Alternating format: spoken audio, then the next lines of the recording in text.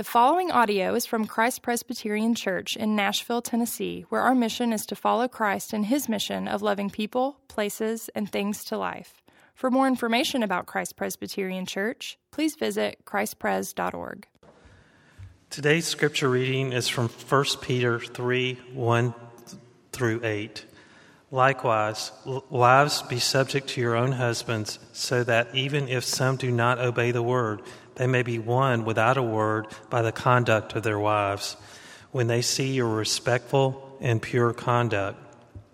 Do not let your adorning be external, the braiding of hair and the putting on of gold jewelry or the clothing you wear, but let your adorning be the hidden person of the heart, with the imperishable beauty of a gentle and quiet spirit, which in God's sight is very precious.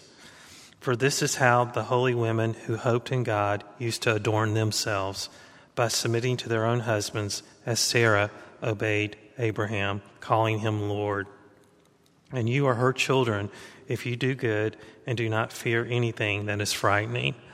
Likewise, husbands, live with your wives in an understanding way, showing honor to the woman as the weaker vessel, since they are heirs with you of the grace of life, so that your prayers may not be hindered. Finally, all of you have unity of mind, sympathy, brotherly love, a tender heart, and a humble mind. This is the word of the Lord. Praise be to Christ. Good morning, everyone. Welcome to Christ Presbyterian Church. If I haven't had a pleasure to meet you before, my name is Paul Lim. I've been serving as scholar in residence here in Old Hickory since 2016.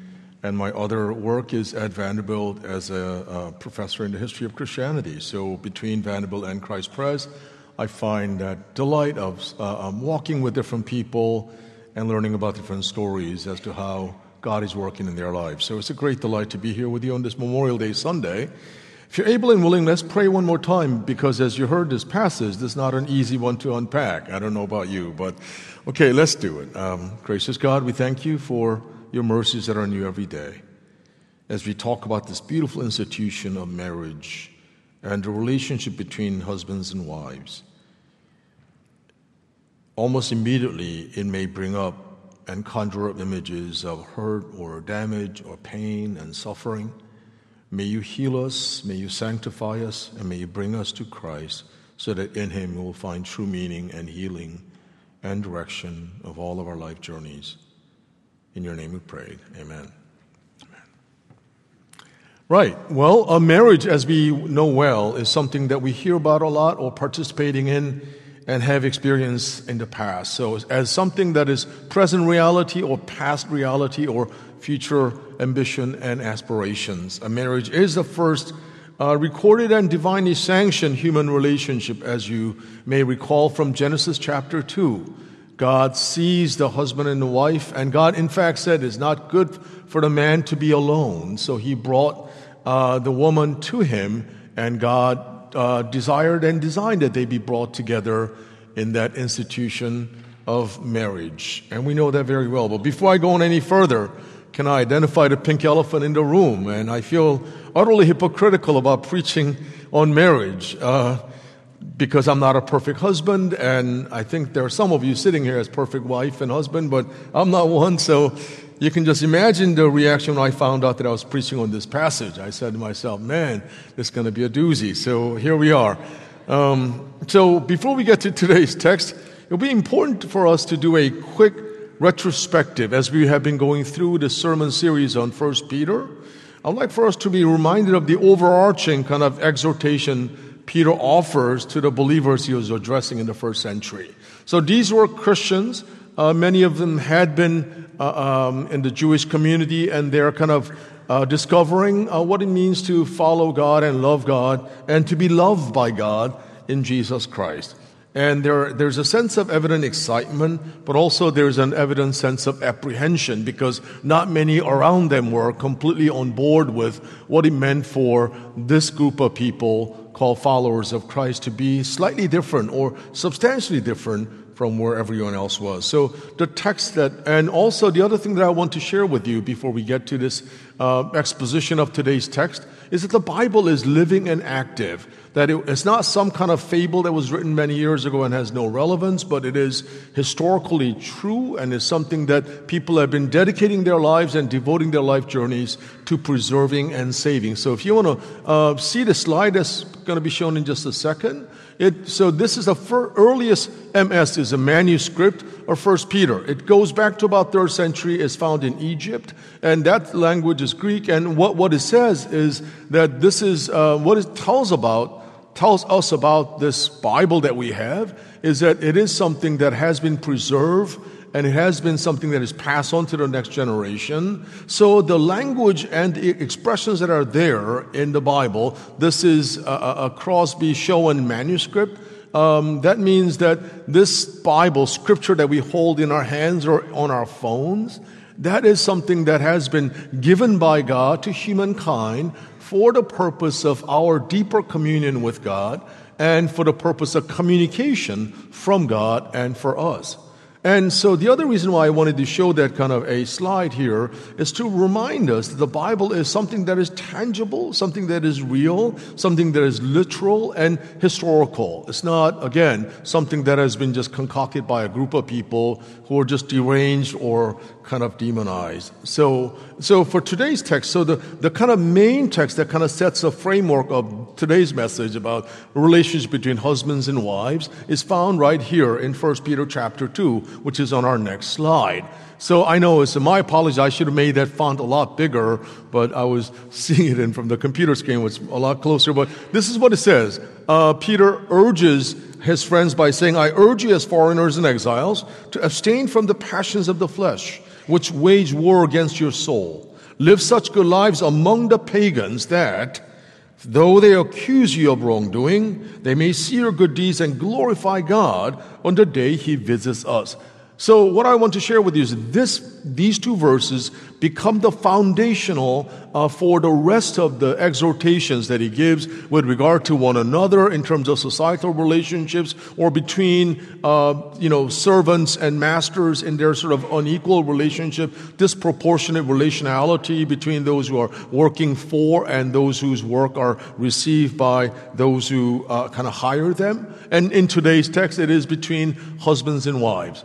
One important thing to be reminded of is all human relationships are ruined and are being redeemed. Let me say that again. All human relationships as a result of the fall are ruined and are also being redeemed. Both these things are really important for us to be reminded of. There's a sense of already and not yet. Because of God's gracious intrusion upon our life in Jesus Christ, we are already participating and witnessing the glimpse of what God's kingdom looks like. But there is also the sense that it is not yet completed, so that though we may desire to see it more clearly, but we may not be able to see it all that clearly. And one of the institutions that has been affected by it in terms of human relationships is marriage. And we can be testaments to that, all of us in our marriages here or joining us online.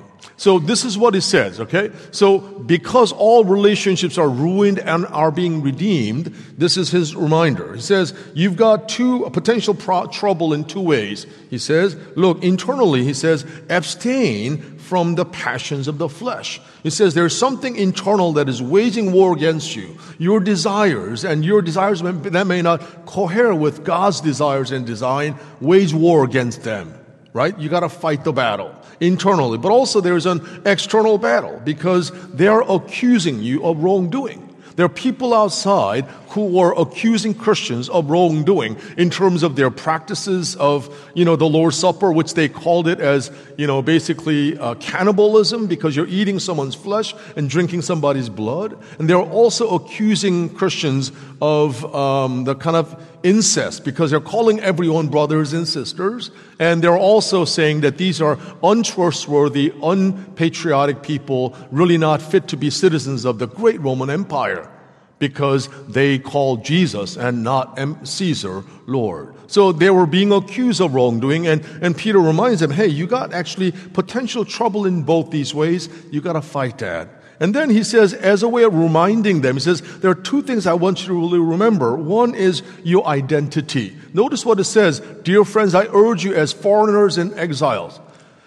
And we've been going through this series, and all of us have been reminding all of you, all the preachers have been reminding all of you, that a core message of Peter is to remind the early Christians that their ultimate home was not this world. Their ultimate home was not in the Roman Empire, as great as it may have been.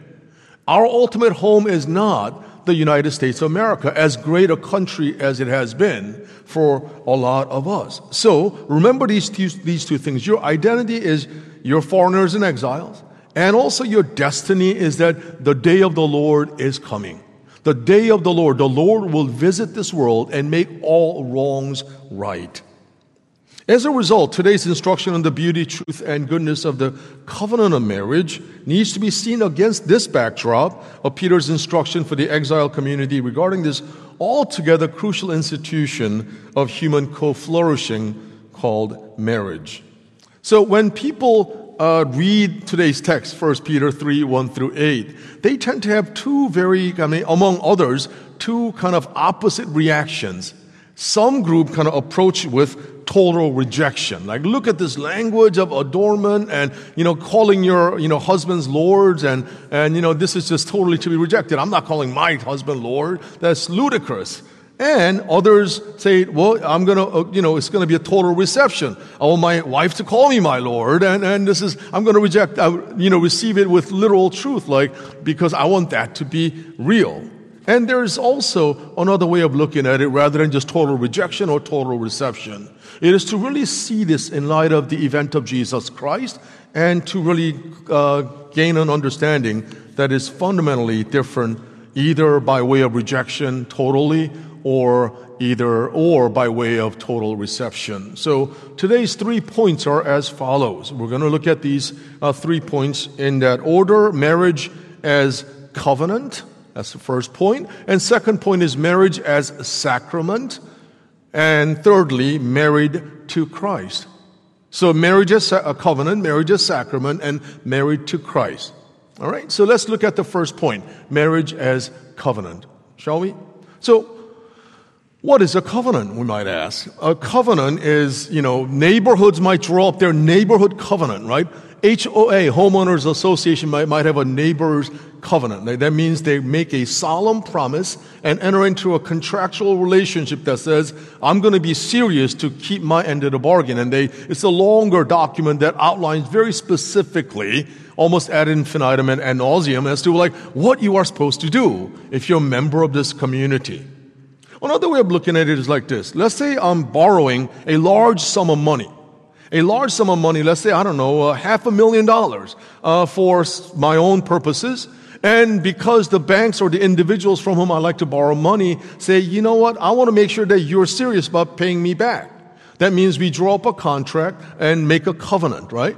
So if you think back in this time period of 1 Peter, or even before that to the period of Abraham, there were these kind of ceremonies and rituals that were carried out in order to solidify or solemnize covenants that people are making. And are you ready for this? So if I'm back in the book of Genesis, Abraham was making a covenant. God was making a covenant with Abraham. And this is part and parcel of in that ancient Near Eastern cultural practice. If I'm making a covenant with you, let's say I'm borrowing money from you, and so I'm the party who needs to pay back. So what I'm going to bring with me is not money because I don't have that, but I'm going to bring an animal.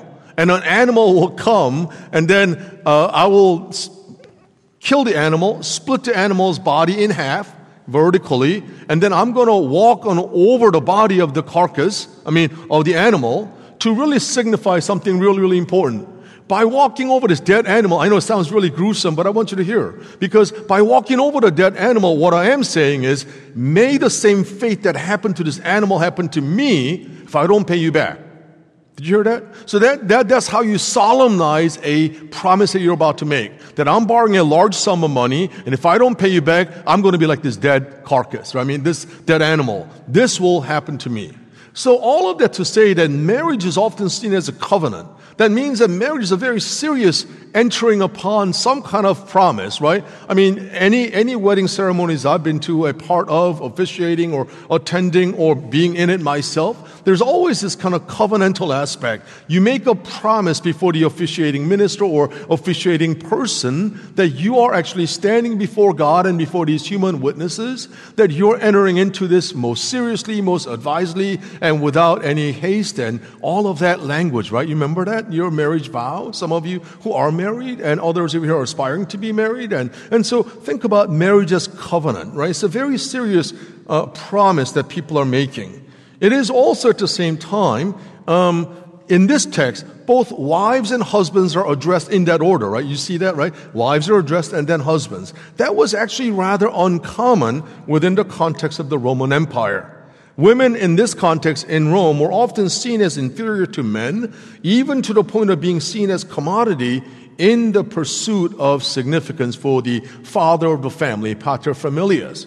And so it is within this context we need to see how Peter is addressing this group of wives in the first century Roman context as to how they should best conduct themselves in the presence of the Lord so as to really pursue God and pursue holiness. And I don't know about you, but as we were singing earlier today, just a few minutes ago, I was really kind of,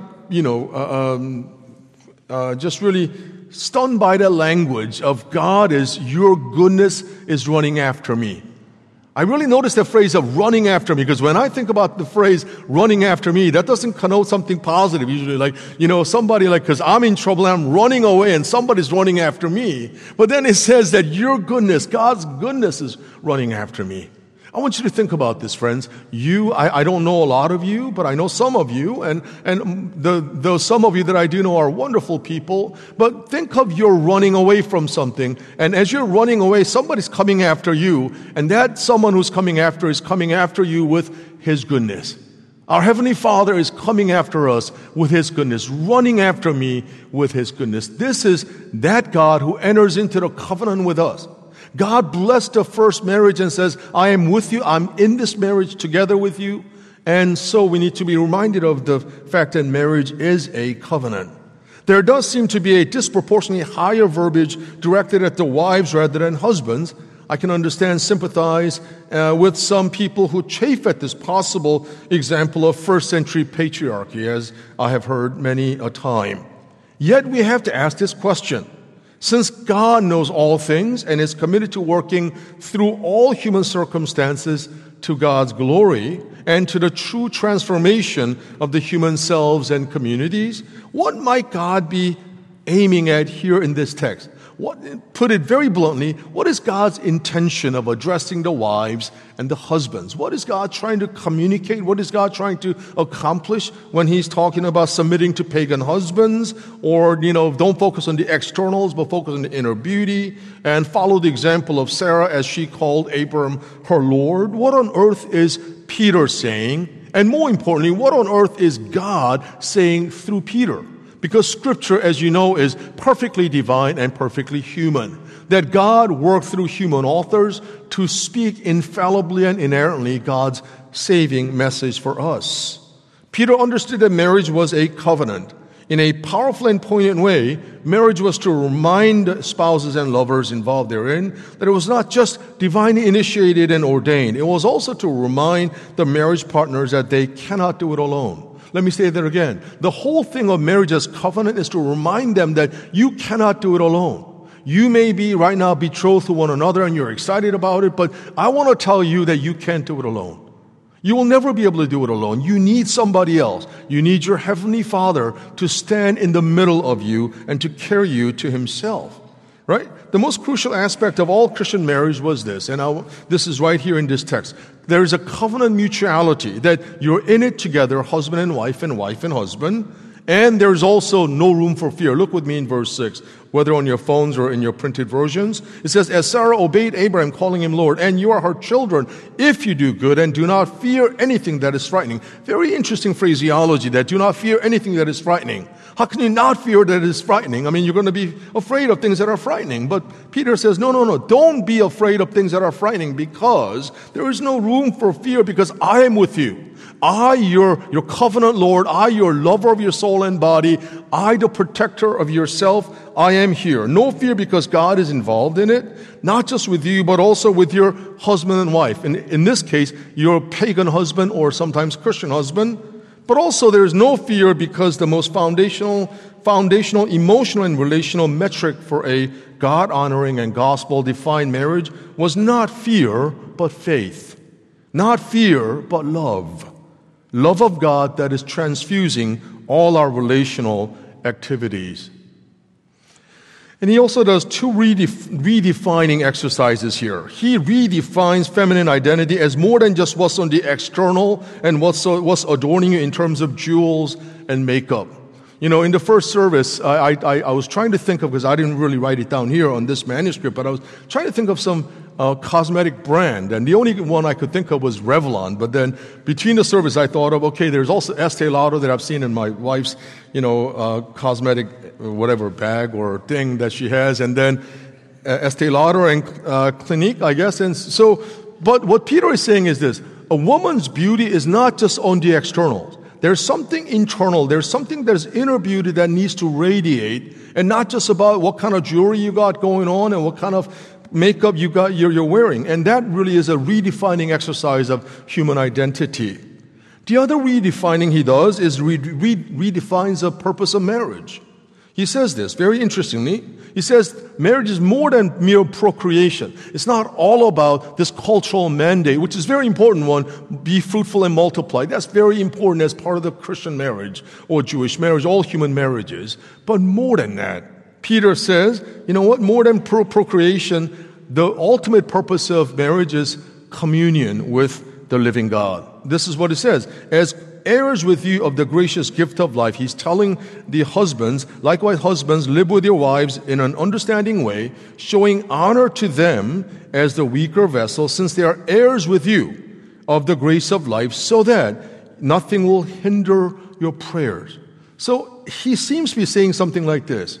He seems to be saying that the ultimate purpose of a marriage, both husband and wife and husband, is that you're going to commune with the living God. You're going to use marriage as important as it is, not as an end unto itself, but as a means of mutual sanctification. And that leads me to my second point: marriage as sacrament. Marriage as sacrament. So what is a sacrament? And we're going to, after this sermon, in just a few minutes, we're going to enter into a time of participating in the sacrament of the Lord's Supper, right? Sacrament, as Augustine, this 4th century North African Christian bishop said, sacraments are something that point us to signs that point us to the reality. So sacramentum, the word Latin, that word means sign. So for example, if you see a stop sign, that means that's signifying something that is designed to elicit a response, right? If it's a stop sign, that means you need to stop, or exit that says in 1 mile you need to get off this exit 34. They're not telling you 2 miles. They're not telling you 0.2 miles. It's 1 mile. So these signs are pointing beyond themselves to a reality that is there. So don't settle with the sign, but go with the reality. So sacrament conveys the grace of God, or at least reminds you of your desperate need for grace. To put it very simply, a marriage as a sacrament, that is pointing to something beyond itself. Marriage as covenant is important because it shows that you're not alone, that God is involved in it, and you make a solemn promise before one another and before the witnesses, but also before God. That reminds us that you're not in it alone. God is with you. But here as marriage as sacrament, that means that it's pointing us beyond marriage itself to something and someone beyond it. So it shows us the need of grace. So let me put it to you very, very simply. So I got married in 1996. So I was 29 years old. And before I was married, I used to think that whoever got to marry me was truly a lucky woman. I know you're laughing. You have every right to laugh. I mean, laugh more, please. I mean, because, this is ridiculous. I used to think that I was a pretty decent chap, right? But then when I got married, I realized immediately I married up. And two, that marriage is a powerful mirror that really shows me the desperate need for grace. Because, like you're living next to somebody and you're doing everything together, a lot of things together, and then you realize, man, I'm not as good as I thought I was. And my wife is sitting right there. You can ask her after the service whether that's true or not. But, there's that. There's a real desperate need for that grace. That, I used to think that I was a pretty decent guy. So what sacrament does is sacraments present Christ to us. Marriage as sacramental reality means that my marriage to Mickey Kim has reminded me of the desperate need that I have of Jesus Christ, because I realize that I cannot be all that I'm promising myself to be, and nor can she be. And I'll say more about that in just a few minutes, not just for us, but for all human couples in marriage. Sacraments present Christ to us. Not that marriage is one of the 7 sacraments of the church. I'm not saying that. What I am saying, however, is that marriage as the very first divinely sanctioned and sanctified institution reminds us of God's intention and commitment, as God continually reminds us that we're not alone in all of this. That marriage points us to Christ. Even in the most beautiful marriages, they point us to Christ. Even in the worst of marriages, they point us to Christ, our need for Christ. So before the fall, it says in Genesis chapter 2, it's not good for the man to be alone. So God does something. God brings this suitable partner for the man. They were both naked and felt no shame. And this is very, very poignant text. That if you're married right now, it is only before your spouse that you feel no shame in being naked, right? I mean, like if you know what I mean? Like if you see somebody walking on Broadway naked, you probably think that person has gone out of his mind or her mind, because nobody should be doing that, right? I mean, under most reasonable circumstances, right? So marriage as a sacramental sign, pointing us to the eschatological wedding banquet where all of our desires for true marriages will be consummated and perfected. In other words, while marriages are truly fulfilling and in and of themselves, they nonetheless point to something beyond and other than themselves, namely the grace of God, who invites to see that the triune God, our God alone, is the true consummator of all of our desires for human intimacy and others. Otherwise, what are we saying about persons who are not yet married, persons who have been married and are no more, whether by divorce or by death? What are we saying to them? You see, I think it is really important for us to really think about marriage as an important covenant, but also as sacramental, because it points us beyond itself to something that God is. So, put it very bluntly, too, that marriage has become an idol in our society in many ways. Marriage has become an idol in our society. People fight over marriage as to, whether who can be married and what genders can be married. And those things are also happening. But so both on the right and on the left, we have made idolatry over marriage, the institution of marriage, as if this is something that is really the end-all and be-all of human identity and destiny. And I'm here to tell you it is not.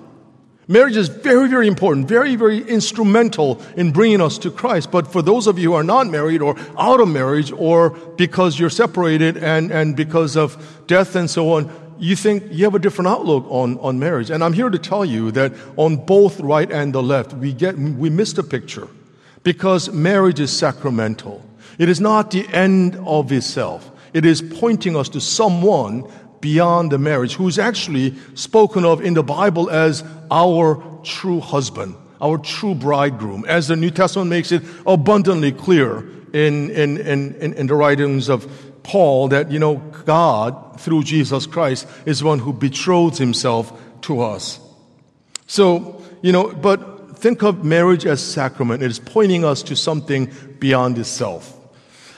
Let me illustrate it this way. So when I was a graduate student, I went to graduate school in England, and back in, I don't know how long time ago now, in the late 1990s, and every Thanksgiving, so there was England does not celebrate Thanksgiving, and so every Thanksgiving there was a Thanksgiving party put together, dinner party sponsored by the U.S. Embassy. And so students can go, and they would actually have different parties in different locations. So where I went to school, we also had a party, and so free dinner. It would be turkey, and I don't know about you, but I love these cranberry sauces that are straight out of can. I mean, there's something jelly and gooey about it that I just find just so wholesome, So I love turkey and cranberry sauce and dressing, and best of all, that gravy, right? The thicker, the better, right? And every time we'll eat that stuff, I was there for 4 years, so I think I had about 3 Thanksgiving dinners at the expense of the American government, basically. And every time I would eat this Thanksgiving dinner, while we're excited about the food and that wonderful cranberry sauce, but all of us expats, knew that this wasn't our home. England, as good as was, as wonderful a country might have been for us and for my education, for me and my wife, that wasn't it. We were actually, the sacramental reality of this Thanksgiving dinner in England was pointing us to the great, real Thanksgiving dinner back home. So marriage as sacrament, as great as marriages can be, we can never fulfill that. You see, here's what I'm saying. If you're married and newly married especially, if you're looking towards your spouse to fulfill all of your desires and all of your kind of, longings, you're in for a huge disappointment. Huge disappointment. And if you think that I'm going to be able to provide all that for her or for him in my marriage, you're going to basically deluding yourself. Because only Christ can fulfill that. You're looking for it in the wrong person. See, marriage is supposed to point you to the need of the Savior, need of the Redeemer, need of your Creator who has come to die in your place and live among you. That leads me to my third and the final point. Married to Christ. Married to Christ, with a question mark. So, what do Augustine, a 4th century Christian in North Africa, Teresa of Avila, 16th century Spanish mystic, and 17th century Puritan named John Owen, and Mother Teresa, 20th century Albanian, who spent most of her life in Calcutta in India, have in common? 4 different people, 2 men, 2 women. These 4 individuals, all beloved of God, they all unequivocally and unanimously taught that our ultimate marriage partner was none other than Christ. That our marriage partner was none other than Christ. And secondly, they saw that the ultimate goal of the human journey was, ready for this? Transformation. They said, okay, you are wherever we are, and the purpose of our worship is to be reminded of who God is, and also to be reminded of whose we are. And in that reminder, throughout the liturgy, what happens is that God is slowly, yet surely transforming us, drawing us to Himself as our Heavenly Father does, and to really transform us. So we're all transitioning and transforming according to the image of God, which is perfectly displayed in the life of the incarnate Word, Jesus Christ. Here's what I think is truly crazy about what I'm saying here. What I'm saying is truly crazy is that this God desires to transform you, desires to have a relationship with you in Jesus Christ. And we take that for granted all the time. I take that for granted all the time. Imagine if the governor of the state, Governor Lee, wanted to spend some time with you. You would be honored, and you'd be like, you would know what to do with yourself. Or let's say the current president, Joe Biden, or last president, Donald Trump, wanted to spend time with you. You get to pick which one. And I mean, imagine if you like that president. It's like, hey, I want to spend time, and that president wants to spend time with me. Exactly. Yes. That's going to make us feel totally overwhelmed with joy and delight and disproportionate sense of, do I deserve this? Christ wants to have time with you. Christ wants to transform us in the Eucharist, in the Lord's Supper that we're about to participate, as we will in just a few minutes. This is a powerful reminder. It's a sacramental reminder of the wedding banquet that is to come. That the great banquet of the Lamb that is coming, and we catch a tiny, tiny glimpse of it. It's a small, small hors d'oeuvres that we're having because we are about to get the real entree soon. So this is what communion is all about. Communing with God means that it is an ecstatic communion. It's an ecstasy, right? It is that ecstatic communion and that language really means moving outside of yourself. What God does is God moves us outside of our comfort zones and says, you know what? I want you to go there. I want you to meet this person. I want you to spend time thinking about this, because you move outside of yourself. You allow God to touch you, influence you, and move you. So transaction of Christ brings about transformation of the Christian. Transaction of Christ brings about transformation of the Christian. By transaction of Christ, I mean what he has done on the cross and the empty tomb and the ascension of Christ. What he has fully paid. That transaction ensures the transformation of the Christian. I'm referring to the belief that all persons, whether single or married, divorced or widowed, find their true and ultimate marriage partner in Jesus and Jesus alone. John Flavel, a 17th century Puritan, wrote about the beauty of Christ this way. He says, Jesus is the most beautiful person ever in human history. Jesus is sweeter than the honeycomb, the sweetest of all honeycombs. And Jesus is sweeter than the voice of the lover in the book of Canticles or Song of Songs, calling for the beloved to really come and dine. And if you have ever read the book of Canticles or Song of Songs, I encourage you to read it, because if you have never read it, you'd be surprised. When I first became a young Christian in a junior year in college, I began to read the book. And I was totally blown away. It's like, this is really like, I think this is rated R. Can I be reading this in the church? Because it speaks very intoxicatingly about the depth of human eros, that erotic language of what it means for two people to come together and desire one another. And throughout the human history, it said, you know what? That is about the human relationship of marriage, but also it points us to something beyond itself. That is, being married to Christ. Paul picks that theme up beautifully in Ephesians. Says, you know what? Jesus is your bridegroom and the church is his bride. As individual members, we see ourselves in that sort of marriage context. So, and Peter says, you know what? They are co-heirs with you in terms of the grace of life, so that your prayers may not be hindered. So the key aspect of the devotional life of the early Christian community, it was not to be based on fear, but love. It was based on the conviction that the gift of eternal life was something they could be assured of, even if they hadn't actually seen it. Right? Someone went there and came back, namely Jesus. He went to death and back and told us all about it after his resurrection. It is like asking someone about some place that you're dying to go but haven't been. You know, let's say I'm going somewhere for like family trip, and I'm asking somebody, hey, have you been to this place? And they're telling you all about it, and there's a sense of trust and excitement, right?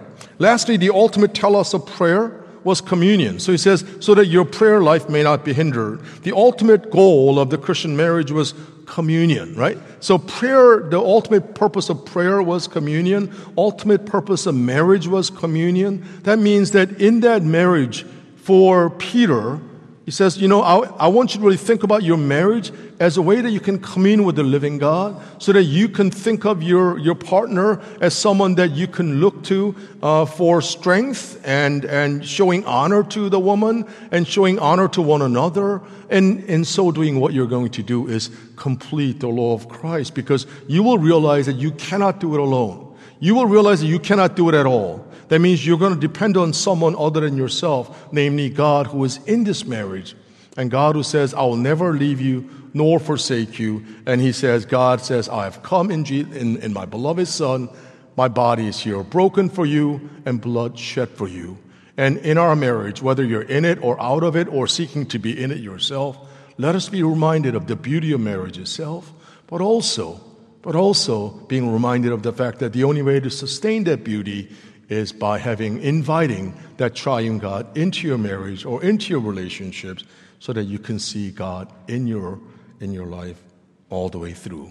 Let's pray together. Gracious God, we thank you for this reminder that marriage is covenant, marriage is sacramental, and we are called to be married to you. And in so doing, we really give up this impossible burden of trying to be gods unto one another, that we cannot do that and be that.